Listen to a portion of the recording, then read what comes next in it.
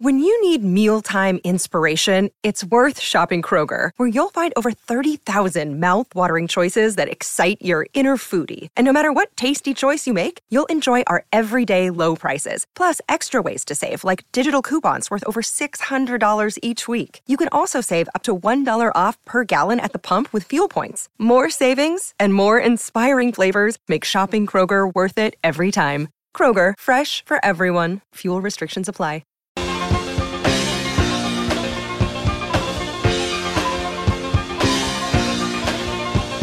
Good afternoon and welcome, everybody. This would be the Jeff Cameron Show right here on 93.3 Real Talk Radio and War Chant TV. How are you? Feeling good? Doing all right? Tired? We're all a little tired. But buoyed for sure. I'm Jeff, that's Tom, Director Matthew in the house as well. And you're you and you're with us, and that I appreciate. If you'd like, you can find me on Twitter at @JCameronShow. Appreciate you being on board on a holiday. Woo! So if the voice is a little hoarse today or maybe lack an extra tick in energy, it's not because I'm forlorn. It is not because I am downtrodden. Rather the opposite. But I am a little tired because I went, and I said I was going to do this, Tom, and I'm glad that I did. As a Knoll, I went as a fan. I went old school for this game. I wanted to go and just yell my head off and cheer for Florida State and not have an analyst cap on and having to chart plays and do things that we normally do when we're in the box or on the roof or watching for the purposes of doing shows like you were, immediately following the conclusion of the game or having to give insight. Because I knew I could go back and watch it again this morning, and I knew that I'd have opportunities before we came on the air today to kind of break down some of the things that you don't always get if you're just watching on TV or watching from the stands. But I wanted to be a part of what I thought would be, and what we talked about all week long, what I thought would be a really good atmosphere. And, man, congratulations to Florida State's fan base, to Noles everywhere who, if you came into town for this game, or if you're local and you decided, yeah, I'm going to go to this one, I'm going to get after it, and hope to rekindle some magic of yesteryear when things were better here.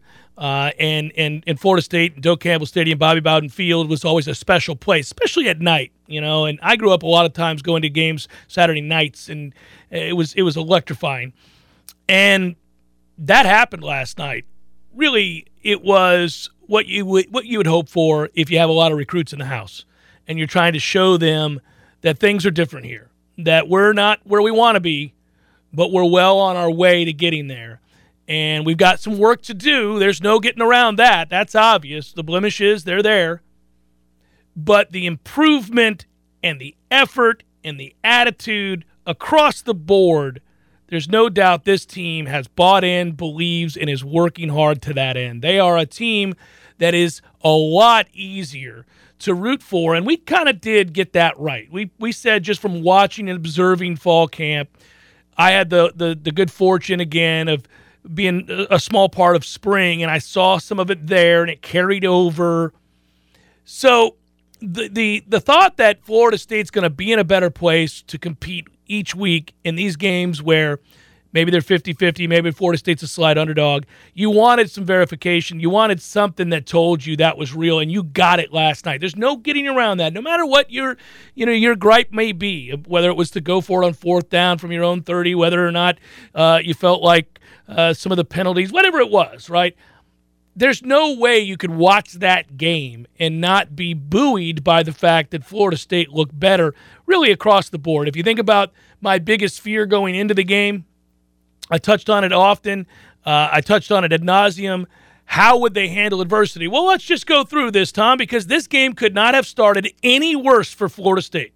If you are dialing up the kind of adversity you want to see a team show they're capable of overcoming early after having their psyche bruised and battered for a number of years, you would have dialed up that start where there's a bust, you're late getting the call in on defense on a fourth down play with a chance to get off the field. Their all-world tight end is left wide the hell open. He waltzes into the end zone. You're down 7-0, just like that. Felt an awful lot like some of the nonsense you saw a year ago from this defense. And then the next thing that happens is you get the ball, and it is men against boys. You look like children. You're immediately trying to trick because you're running draws and screens because you know you can't block them, which turned out to be true. You can't block them. It gets blown up. You punt. You look inept. And just like that, I texted you. I said, well, this feels an awful lot like a team that is facing their worst-case scenario, their worst nightmare. And then what happened? Then what happened was what we had to see happen. A little what for? A little get you some. A little no, not this time, bitch. That's not us. Man. And in that moment, oh, man, swelled with pride. Because you have to have that before you can do anything else. You have to have a willingness and a want to. You have to be tough mentally and physically to compete in a game in which you're outmatched. Florida State, player for player, is outmatched by Notre Dame. Gets off to a horrible start, and here we are in overtime. Moreover, go back to the beginning of the game. You're down 7-0. Next thing you know, you're up 14-7 because you kept chipping away. You kept fighting. You didn't get your spirits down. You didn't hang your head on defense right after that score. You come out, you start getting stops. You play really good against the run. Wow, that's an understatement. You play spectacularly well against the run. Your front four shows that you're capable. And, I even think, and we're going to look at some of the numbers, and those numbers will tell a story that if you didn't watch play for play, quarter for quarter, you might not realize, but the secondary at Florida State has players, and they're in position more often than not. And there were some great plays made by Notre Dame's receivers. There's one really good throw by Jack Cohn. He gets really lucky on another one where it's not an intentional back shoulder underthrow at all. He just threw a poor pass, and luckily his receiver made a play that is, something a good player does. He was able to get a little push off and got Travis turned around a little bit.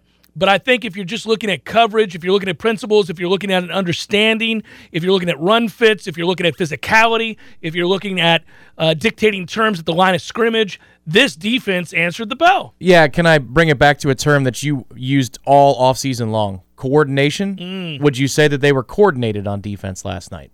Did it appear that they were coordinated? Without question. Yeah, they've come a long ways. Now, there are things that I don't like. I'm not in love. I haven't been. None of us have been. If you've watched this team over the last number of years, it's not specific to one guy, but they're just kind of average for Florida State by Florida State standards. They're just kind of average at linebacker, and it really hurts them. You're going to see that get exploited a little bit from time to time. Yeah, they've got certain players. I mean, they had to rotate a lot of bodies, especially in the second half. Both teams ran out of gas a little bit, and that's to be expected. It's the first game of the season. It might be cramping type of weather. It wasn't as bad as it could have been last night. You were in the stands. The weather could have been worse. Yeah, first weekend of September, but it was warm and sticky, right? Yes, very much so. Yeah, okay. But, the thing I'd say is if last night wasn't a victory, and it wasn't, it was a success. It was a success. This is not going to cut it 2 and 3 years from now, but for right now, this is exactly what we needed. Because you got the surge in the first half.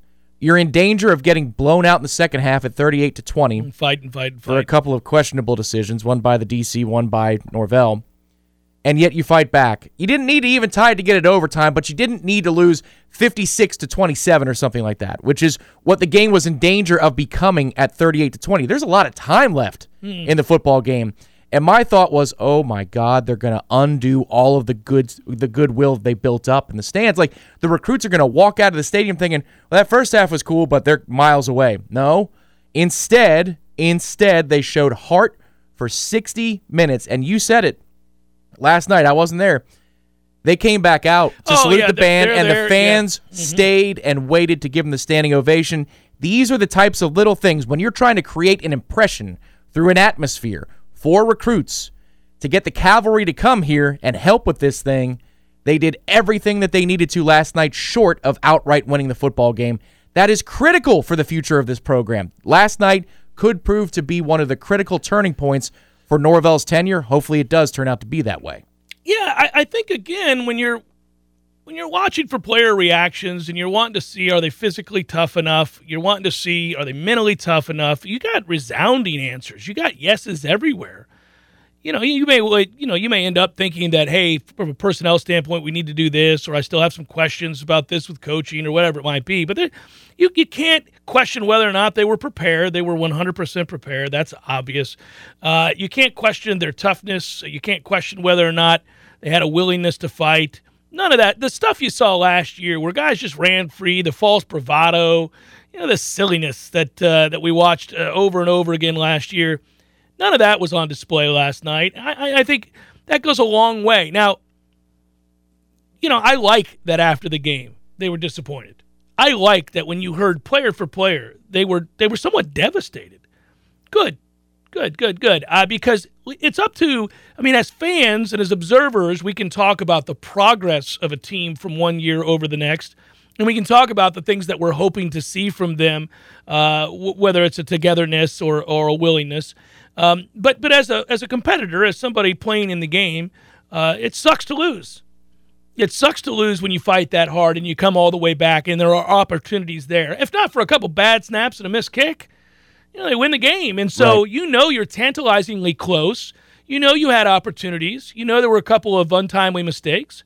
And so you're disappointed that you didn't get the win. That's why you practice all that time. That's why you buy in. That's why you sacrifice. That's why you do all those things, is to win the damn game. So the players should feel, not saying that it should remain on into today and tomorrow and the next day, but the sting of a defeat, I ought to see that from real competitors, and we did. But the coaches, I think, will go back and look at this and say, okay, we can get better here, here, and here. This guy showed up under the lights. This guy didn't. Here's an area where we can make some adjustments. That's where you make the leaps from week to week. All that's in place, and certainly as fans, just observing a program that's been down, there's no getting around the fact that they're better. Now you get into some interesting debates, and not even debates, just topics, because, well, it's fairly obvious the passing game improves immensely when Mackenzie Milton is in the game. There are two throws alone, the one to Helton in the middle of the field down to around the 5-yard line. You're like, okay, well, Jordan Travis ain't making that throw. He's not. But you can't ignore the fact that offensive line in obvious passing downs would have given Mackenzie Milton no shot early in the game. So Travis's ability to run around and kind of improvise, while not ideal and certainly not the steps forward I needed to see in a game from him in terms of pocket comfort and all that other stuff, did give you a chance to wear a Notre Dame defense down, and they did get wore down. That was interesting to note. So I guess what I'm saying is here, some combination of those two are going to have to play at varying points depending on the team, depending on your ability to block it up at all. If you feel like you can neutralize the front, then you got to have Mackenzie Milton out there and let him throw the football, because it's going to open up the more traditional run game. Short of the debate about who should be the quarterback, which I think we might be having all season, maybe we're destined to do this dance for all 12 games. The thing that I thought was really, really important to see was after Mackenzie leads the game-tying drive, or he finishes that drive, however you want to term it, that Mike Norvell pulls both quarterbacks aside in that moment. The TV broadcast did a really good job of capturing this. He delivers a 15 to 30-second message to both quarterbacks at the same time. You know what that symbolizes and signifies to me? Mm-hmm. That there is open communication in this program in a way there hasn't been in about 5 years or more. Because he could talk to each quarterback individually, push different buttons to make sure everybody's on, he gets the individual guy where he needs to go, like a mercenary's approach as a coach. Instead, you have transparency in the communication in the heat of the moment. And then, after that message has been delivered to both quarterbacks, then you see Jordan congratulate Mackenzie on the drive. These guys get along well enough. I think this can work. If you're talking about ruffling feathers and personalities and ego clashes, I don't think we're in a situation where you have a two-quarterback system where these guys are at each other's throats. They seem to genuinely like each other. And why is that important? The culture of this program is fragile. It's improving, but you don't need infighting and you don't need cliques in the locker room based upon who wants to get behind what quarterback week to week. Well, it looks like they are a unified front, so they might be able to pull this thing off if they're going back and forth based on matchups or based upon hot hand. Yeah, I think that's true, and I don't think they're fragile. I think last night proved they're not fragile. Now, if you fool around and go up to Wake Forest in a couple weeks and lose, we may see some fragility there. Let me clarify real quick. I'm not talking about this particular team. I'm talking about the culture of the program. Culture of the program. I got you. All I'm saying is that I saw enough last night to say we're coming out from that ravine. We're finding our way to even ground here. We're getting to where that, a well-coached team that has buy-in, plays and wins or loses games, and never worries about whether or not they're going to have a fractured locker room, never worries about whether or not their guys are going to continue to compete, never worries about having that kind of brutally honest dialogue that can be necessary after a player makes a mistake or is in need of a lecture, if you will. Never worries about the repercussions of that because they know that they're all pulling in the same direction.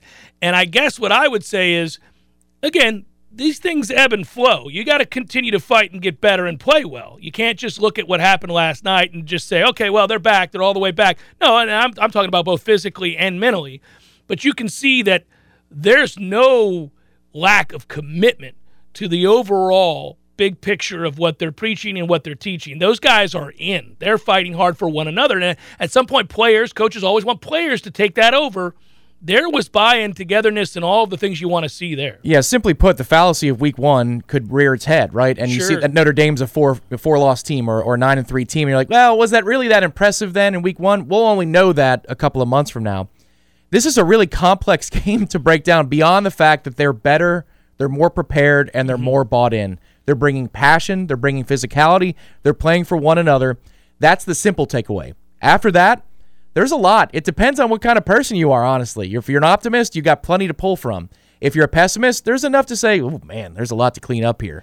But beyond the fact, the one simple takeaway is it was great for recruits, and these guys look better prepared than they have been in a long, long time. Yeah, I mean, Five makes an incredible catch on the left side. Cone throws the one over there to the right side, basically if you're looking at it from right to left, Notre Dame. On your radio dial, Tom. That's right. Yeah, there's a great play by a receiver, and that's very good coverage. There's a dime drop by Jack Cone. I'm going to give credit where credit's due. He drops a dime on that one on the right corner. That's an incredible throw. Yeah, he also had one to the near sideline, the FSU sideline, in which he really understood the depth on the throw. Yeah. Like, it's not just about the straight line. It's like you have sideline to use. But I think it was Brownlee who was in coverage. It might have been Jerry on. By the way, Brownlee played well. A lot of guys played well. He got a hand in there. I think they got up to the line quick and ran the next play. I don't think he caught the ball. The one on the sideline, correct, he didn't catch the ball. We got a hand in there, and he had to reshuffle and establish. And then he lands out of bounds. But he's out of bounds. Yeah, that pissed me off. That's a hell of a throw, but that's a, Yeah. We did get the break on the roughing the kicker, the roughing the punter call, though. So, while I wish that the replay booth had buzzed down quicker in that situation, we did get a huge get-out-of-jail-free cards. At the end of the day, I think fair-minded people see real progress. I think they know the team is much better off than it was a year ago. They're going to be a team that fights. They're going to be a team that is in games, unlike what we saw against Louisville and Pitt and Miami and Notre Dame. I know that Notre Dame final score looked close, and they fought, but they weren't really competitive a year ago. So this is a different-looking team physically and mentally. That gives you a chance to achieve the stuff we talked about earlier in the year. Because I think now, honestly, you look at the Wake Forest game, and you go from thinking that that's maybe a 50-50 game to we should go win that game. Now, you're going to have to play well, and you're going to have to fight, but that's kind of the way you look at it. Like, we should go win that game. If they play with that level of intensity and that level of focus, a lot of those 50-50 games become, at least in our minds right now, and health is always going to be a concern, so you knock on wood they're able to stay healthy because that changes projections greatly. But you're going to look at those games and say, okay, I like them against Louisville, obviously. I love them against Syracuse, obviously. If they beat Wake. The bottom line is you got a chance to be on a 4-game win streak coming up. And if you want to foster positivity and belief, well, then go on a 4-game win streak, everybody. If you've got a D-line that can play like that week in and week out, you're in a lot more games, even against teams that you wouldn't have qualified as having any chance in hell. Doesn't mean you're going to go win a game, but you could be 2 possessions down in the third or fourth quarter because your D-line is really taking it to the opposing offensive line. That is the source of hope for me. To watch how physical they were. Jermaine Johnson could not be contained in the first half. Yeah, they ended up having to make adjustments. They had to double those guys. Keir Thomas got better as the game went along. He looks good. A lot of guys look good early on. Fabian Love, they got guys now. They got some dudes up front now, and we worried that they would get worn down, and they did to some extent, but not in the run game.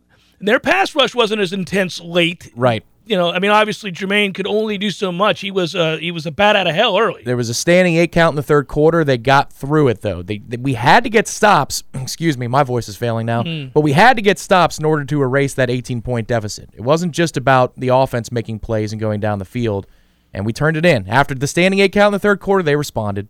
I want to answer a couple of questions that I've seen here and also that we had on Twitter, because there's a lot of very valuable questions and I think valid questions about certain decisions that were made, certain players, certain spots, and so we'll be able to do that.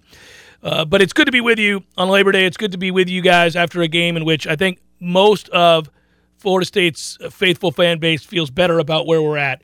Now, again, we're not going to ignore some of the blemishes. We're not going to ignore some of the things that have got to get better. But on the whole, I think we all feel a lot better today about Florida State football than we did during last season and on into the offseason. You saw something last night that gives you something to hold on to. It's the Jeff Cameron Show, 93.3 Real Talk Radio and War Chant TV. Passion, drive, and patience. The formula for winning championships is also what keeps your ride or die alive. eBay Motors has everything you need to maintain your vehicle and level it up to peak performance. Superchargers, roof racks, exhaust kits, LED headlights, and more. Whether you're into speed, power, or style, eBay Motors has you covered. With over 122 million parts for your number one ride or die, you'll always find exactly what you're looking for. And with eBay Guaranteed Fit, your part is guaranteed to fit your ride every time, or your money back guaranteed. Because with eBay Motors, you're burning rubber, not cash. With all the parts you need at the prices you want, it's easy to make your car the MVP and bring home huge wins. Keep your ride or die alive at ebaymotors.com. Eligible items only. Exclusions apply.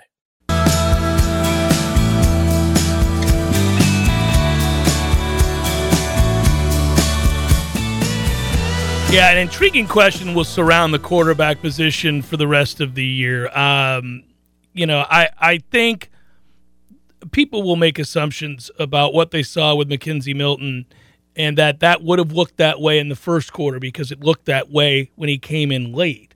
But I don't think that's a fair assumption to make. Now, I will also say, if you're disappointed that Jordan Travis did not look demonstrably more comfortable in the pocket from one year to the next, I share your disappointment. I think you're right about that. Again, these are nuanced discussions because, in truth, I could give you a reason, not an excuse, but a reason that one might feel uncomfortable in the pocket, and that would be bearing witness to our offensive line in passing situations, which, once again, was not where it needs to be. And so the ability to run for your life and take a 5 to 8 yard loss and turn it into an incomplete pass or a 1 yard gain allows you to stay within the game plan, allows you to run plays in a more customary manner as opposed to allowing teams to just continually pin their ears. So I thought Jordan would play better in passing situations from the pocket. He didn't. He looked, Jimbo used the phrase many moons ago, rat trapping. There was some rat trapping going on there where the feet get a little tappy, and it gets frustrating to watch because there's two plays in particular that are there if he throws in rhythm and just trusts that they're going to block it up. I get it; it's hard to trust.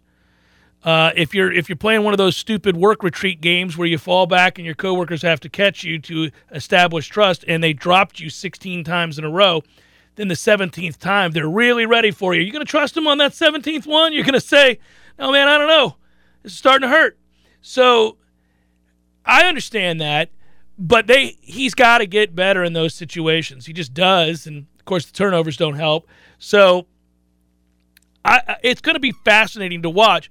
It's easy, once again, to say, well, you got to go to McKenzie. Okay, well, McKenzie, no doubt, is a better thrower of the football from the pocket. He throws in rhythm. He sees it better. I think he's got a better idea of what's coming pre-snap, too.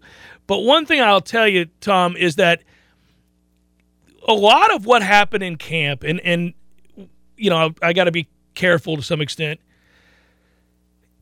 a lot of what happened in camp that led to Jordan Travis starting, and this is where I think that the average fan at home who wasn't out at practice and couldn't see this, and then admittedly the coaching staff is fairly secretive about reps and all that. Well, all you see in this game is one guy come in and throw the football pretty accurately and get the ball out on time for the most part, and another guy kind of struggling, looking very similar to what he did a year ago. And you think, well, how in the world did they make that decision? Well, remember, McKenzie missed a lot of time in camp, load management, whatever the reason. And I think that some of that has to do with lingering issues from a devastating leg injury that he is still fighting through, still coming back from. And it is commendable. It's an awesome story. But it is still a stark reality. It is still something that he is not completely over. It doesn't appear. And hence the load management, hence the days missed in practice. The other thing to note, and it is fair to wonder aloud, is he just a guy that when the lights come on, he's a different player? Because at this point, it's starting to feel exactly like that. Because in the spring game, when the lights came on, he undid a series of practices in which he didn't play well at all in the spring. And I'll tell you that I didn't think, my personal opinion, Coach Norvell might disagree with me, but I didn't feel like McKenzie played well or practiced well at all in this camp. Now that the season started, I'm telling you, they didn't pull it out of thin air and decide that Jordan should just start in the face of overwhelming evidence that McKenzie should. That's not how that went down.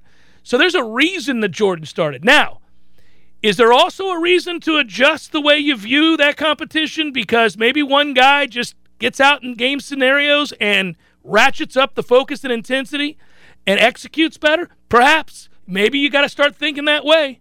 Yeah, the one thing that surprised me, and I said this word aloud in my house, it was a clean one, several times last night.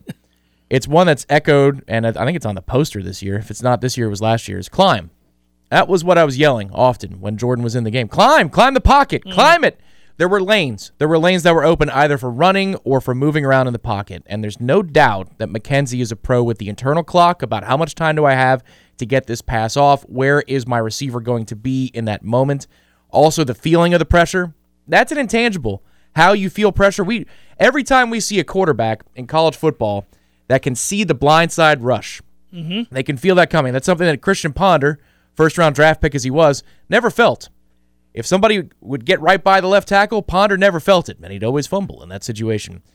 There are certain quarterbacks who just have that sixth sense, and McKenzie's got it much more than Jordan Travis does right now. Now, Jordan has developed an awful lot, I think, last night notwithstanding from an in-game performance standpoint. A lot of the elements of his game as a thrower in camp have been really refined.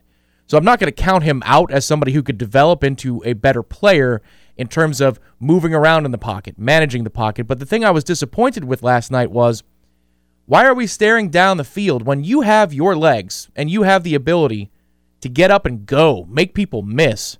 I thought he was staring down the field an awful lot last night, waiting for something to come open when there was an opportunity in front of him to be the dynamic player that he is. I understand what goes into it. You're trying to become a well-rounded quarterback, but not at the expense of, grabbing 8 to 10 yards that are right in front of you because the B gap is wide open. One of the things that every defense Florida State faces that you'll see them run from here on out, and that Notre Dame certainly did, and we first guessed it on the pregame show, they're going to line up, play press man because the receivers don't scare them necessarily, and they're going to load the box, and, they're allowed to play very close to the line of scrimmage if they don't respect the thrower, and that's of grave concern.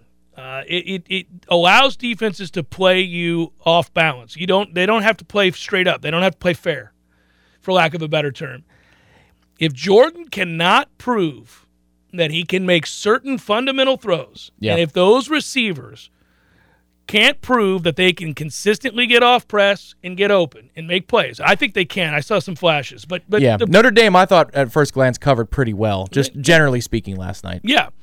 But if he can't do that, then he can't play quarterback here. That's the bottom line.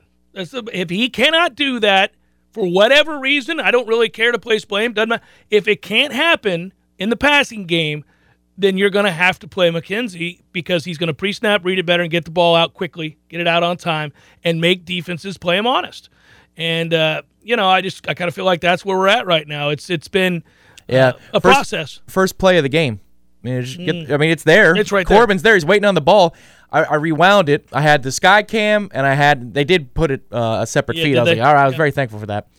I rewound it. I'm like, well, was there a lineman, between him and the receiver or something? Why did he pull that down and wait? The loss of 7, whatever it was, that first play, loss of 5. You get the ball out. Isn't that the thing you've been repping forever? Yeah. That's where this game was backwards. Last year, Norvell's offenses, we remarked on how the first 15 to 20 plays were always beautiful, and it looked like everything was on time, and they kept the defense off balance. Last night was the antithesis. The way we started on offense was completely disjointed, and it wasn't until the 89-yard run by Jashaun Corbin, a player gets lost in the shuffle because of, he made more of a splash early in the game, but he had some really big runs. Not just the 89-yard touchdown, but there was also a 4th down run where he waited and waited and waited, and he converted. Well, we create angles in the run game. They run the ball. They're committed to running the ball. Florida State's committed to running the ball, and that is a very physical attribute about this offense, and they'll be able to run it easier if they're able to make very simple throws early and often. And so I do think that there's a lot to hang your hat on here. I love that they remain if they hadn't remained committed to the run, we get blown out. If they had panicked and just started throwing the ball incessantly and not committed to the run. Yeah, 38-20, that drive was all about the run. It was running the football. Now Notre Dame played soft. Yep. And they were going to allow us to run the ball because they were willing to give up the yards for clock. But what I thought was interesting is it turns out to be a bit of a mistake because as we're running the ball, and we'd run the ball pretty effectively most of the night when we were committed to it. And by the way, that backfield, I'm liking that backfield, man. They're better than we thought they were. We didn't think they were bad. Right. They're a little bit, because Jashaun Corbin's a lot more explosive than he was a year ago, and Treshaun Ward is an actual, he's a player. Legit player. Yeah. And Toa Feely showed signs. And you'll get Williams back. So they're all right there. Yeah. Okay. Like we miss Webb, but we don't miss him as much as we thought we were going to. Yeah. But one thing to say, again, remaining physical and running the football wore Notre Dame down. And I think ultimately what was interesting, and I think if I'm a Notre Dame fan, I'm a little concerned, was, so they could not stop Florida State running late, even after they stopped being soft and started to come up, because they realized there's too much time on the clock, and then when you can't run on the other side, which is something they can always rely on, and maybe that gets better for them over time, and maybe we were just that good up front. But when we scored and they got the ball back, surely they're thinking they're going to be able to convert on a couple of first downs in the run game and that the clock will speed up and they'll be in good shape. No, there's a bunch of 3-and-outs because they're getting shut down. We've got time to talk about different college football teams, and today's not that day, but I will say I'm going to watch Notre Dame's offensive line, see their next couple of performances. Because word out of camp in their second or third scrimmage was they got kind of dominated by the D-line. This didn't look like the offensive line from Notre Dame last year. And then you see the game plan where they come out throwing. Their first drive is throw. I wonder, maybe they were working around a deficiency where they're not as strong as they were last year, because it wasn't Kyron. It was Tyree was the better runner last night. He was the bigger threat. When 25 had the ball, I held my breath. 23, not so much. Well, we did a good job of neutralizing the line up front and winning those battles. I think Notre Dame will get better as the year goes on. I don't think there's any question when you're breaking in 4 new offensive linemen that now you play some games. It'll get better. If I were a Notre Dame fan, I certainly was probably saucer-eyed a little early on, thinking to myself, well, okay, they're a little bit different up front. If it wasn't for Jack Cohn, they lose the game by a significant amount. Seriously. Yeah. I mean, I think he did listen, he played fine. He played well. There's a couple really good throws. There's the bust with the tight end. That's a big, long touchdown for no reason. We had 3. That's got to get cleaned up. These late signals, I don't know if it's that nobody like first game stuff, man. It is, and we've got maybe some guys in new positions, but whoever needs to take ownership, if that's the sideline getting it in quicker or the safety needs to make the call sooner, whatever it is, 3 times, because there were 2 completions, 1 for the touchdown, and a third one that was open that Gant contested. Yeah. But the kid dropped. The throw I'm giving Cohn credit for is the Kevin Austin catch. That throw is freaking beautiful. Yeah, I didn't think he had that in his bag of tricks. I'll give him credit for that. That throw there, I'm like, all right, Jack, you got me on that one. Chef Caperson, 93.3 Real Talk Radio, War Chant TV. Fully recognizing that we always overreact after one game, both good and bad, and I think that's going on around the country. But some notes from around the country. The discussion that we had last week of what we thought was A very interesting line. Low, that is. Just looking at S&P Plus or SP Plus, kind of wondering how it was that low. It turned out to be correct. Our hunch that, I'm looking at you, Edo. I'm not real sure that everything is stable in Baton Rouge. Go Tiger. He looked like a fool after calling out the kid with the sissy blue shirt. Yeah, they made it their home logo on their Twitter page at UCLA football. Yeah, that was good. Oh, yeah. I want to note, Tom, because I have it in front of me here. This is a sheet. Oh, God. I'm just noting the games. Yeah, I'm sure that's what you're doing. Yeah. Well, I don't know if you can see on TV, there's a lot of W's.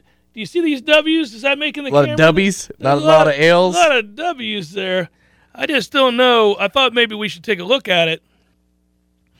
Kentucky versus ULM over 54 with victory. Louisiana Lafayette versus Texas under 58. Narrow under right there. Boy, that was an exciting ending. Texas A&M minus 28.5 against Kent State. What a finish. What a finish. That would be a W. South Alabama minus 1 versus Southern Miss. That's a rocking chair W is what that is, Tom. That game was never competitive. NC State minus 19 versus USF. That, too, was a rocking chair W, Tom. Never really competitive. Western Kentucky minus 22 versus Tennessee Martin. That, too, was a rocking chair W. Hot damn. Yeah. Big Daddy. Well, just keep it in just over and over and over. Eastern Washington to pull the upset outright over UNLV, although they were getting points. That would be a W, Tom. That would be another victory for yours truly. Yeah, I have audio from the sports books after taking your markers. Yeah. We got manhandled. Yeah, you did. You did. This was a good start to the campaign for yours truly. I don't know that I'm going to consistently provide 8-1 type weeks. But if I do, you're welcome in advance, everybody. And that's I did lose the one, which Tom had. He called out. You can play the fraudulent goats for North Carolina. Oh, no, you played it? I didn't know that. I didn't play it in my real life. I played it on the Jeff Cameron show because we needed an extra game, but not in my real life. No, it was a good week. Good week both on the real card and on the show card, and a little bit of both. Can I hit the goats? You hit the goats. Well, I'll tell you what, you hit the goats, but look, hey, man, let me show you something here. I got a number for you. Sam Howell, sweet Jesus. He had thrown 19 touchdowns and 0 interceptions in the fourth quarter entering this year. 2 fourth-quarter interceptions against Virginia Tech. He completed 53% of his passes. That's the fourth lowest completion percentage of his career. Lowest pass efficiency rating of his career. They were 1 for 4 in their past 5 games against top. Now they're 1 for 4 in their past 5 games against top 10 teams. So. There it is. Feel a lot better about that game, don't we, Knowles? Yeah. Come on. But now think about this. So you play the fraudulent goats, but the last time we had seen North Carolina in a meaningful game, a road game, they were scoring over 60 points against Miami. Which makes the Alabama performance not all that special, right? Wow. I think all of us can be sad across the college football landscape knowing that Alabama still looks an awful lot like freaking Alabama. Goodness gracious. That's the other side of the coin. We talked about it on Tallahassee Game Day yesterday. It's kind of weird. We're so used to that on Saturdays. But, the problem is when you bring in the caliber of player that Alabama does. It's a reload indeed. And you've got something to prove, that's a lethal combination, as Miami found out really quickly on Saturday. 11-0 in neutral site openers under Nick Saban. Is that good? Man, and you go through the program list of who they beat in those openers, they're not afraid. No, they're not afraid. They'll play you, and they'll beat your ass by an average score of 38.6 to 12.8. That's the score of those games. Is that right? That's right. 2 of the 11 opponents have been able to crack 20 points. Just 2. So Miami obviously didn't get there, 44-13. That's by the way, Virginia Tech did in 2009, and West Virginia did in 2014. Yes, that was as memories of that, right? Tailgating before the Oklahoma State game. That's right. So it's just a lot of interesting things happened over the first weekend of college football, but I think the most riveting of those things just referenced was my 8-1 record in Redemption Thursday picks. I wasn't 8-1, but I wasn't bad. No, I think, listen, Vegas got beat up Yeah, they did. Vegas got beat up this week. I know a lot of people who are sporting guys or gals had good weeks. The one hunch that played for They'll me. They'll adjust, by the way. Oh, they will. They always do. And that's why you got to get it while you can. Get it in, rack up the wins because you're going to have to survive. Yeah, because the high tide is coming from Vegas. But that USC hunch I had, based solely upon San Jose State, was a good play. That was the thing I was most proud of this weekend. No, I think this is amazing.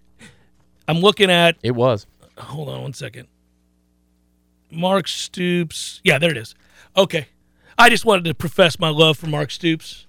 Oh, really? That's a first. That is a first. I had a note here. That never happened when he was here. Yeah, I just wanted to profess my love for them, for him in particular. He could have taken a knee down there on about the 5-yard line very late in that game, Tom. Yep.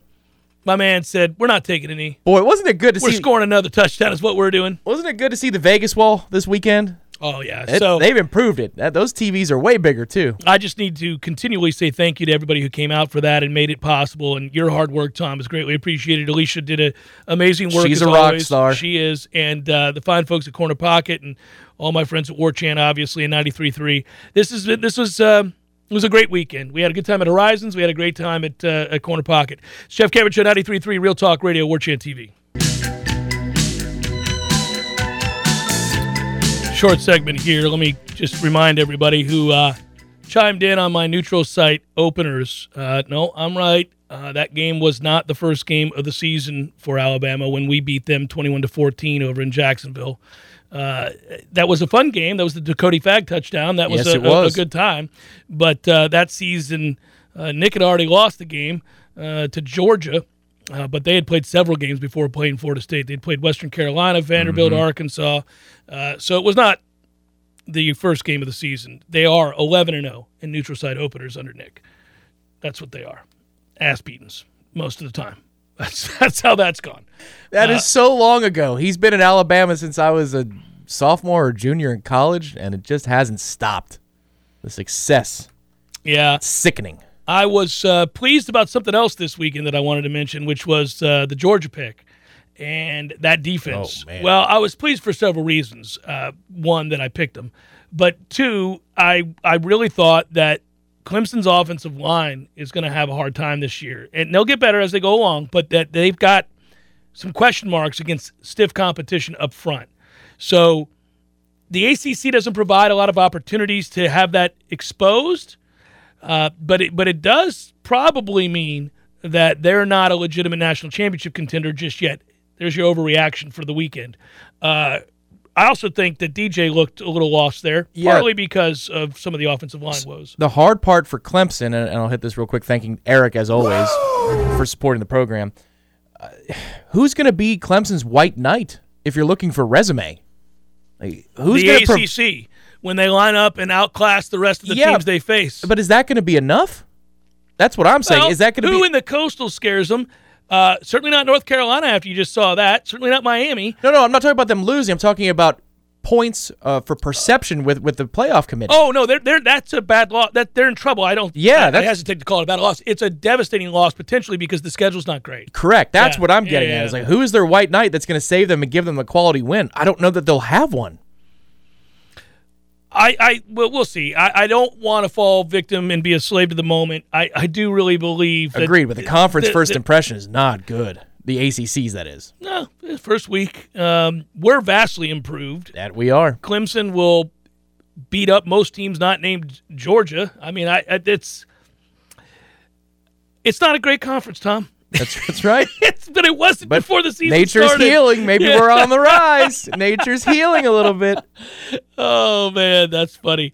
Notre Dame fan here writes, Corey, I'm impressed with the improvements FSU has made. The atmosphere last night was excellent. The TV rating was huge. It was a lot of fun, man. That was unbelievable watching that thing play out that way. It hasn't been that electric and dope since that Oklahoma game. It was unbelievable. That's what I wanted to ask you. Seeing as I was not there, how would you compare it to the last, 12, since Jimbo took over? So the Oklahoma game was... Yeah, that Oklahoma game was that was surreal almost. It wasn't on that level, but it was close, kind of a thing. Pretty close. It got there a few times. How about when they made it 38-35? That place must have been going insane. Well, you just sensed it too, and you knew, like, okay, well, one of the things, again, if you want a snapshot of why you know the team has improved, and there are a lot of them to go throughout the evening, but when you're down and you need to get the ball back, you really thought it was a realistic chance the defense was going to get the necessary stop. Yeah. Imagine that. Right. Imagine that. Well, Imagine assuming that there's a very good chance this defense is going to get the stop they need in order to give the offense the ball back. It's also really easy to get behind a team that plays physically. The defense was physical, and we ran the football with physicality. The run fits were there, and they knew where they were supposed to be, sure. Yeah. But then also when we ran the ball, we finished. Yeah, big step forward. Ways to go, but a big step forward last night. Hour number 2 forthcoming. Stay with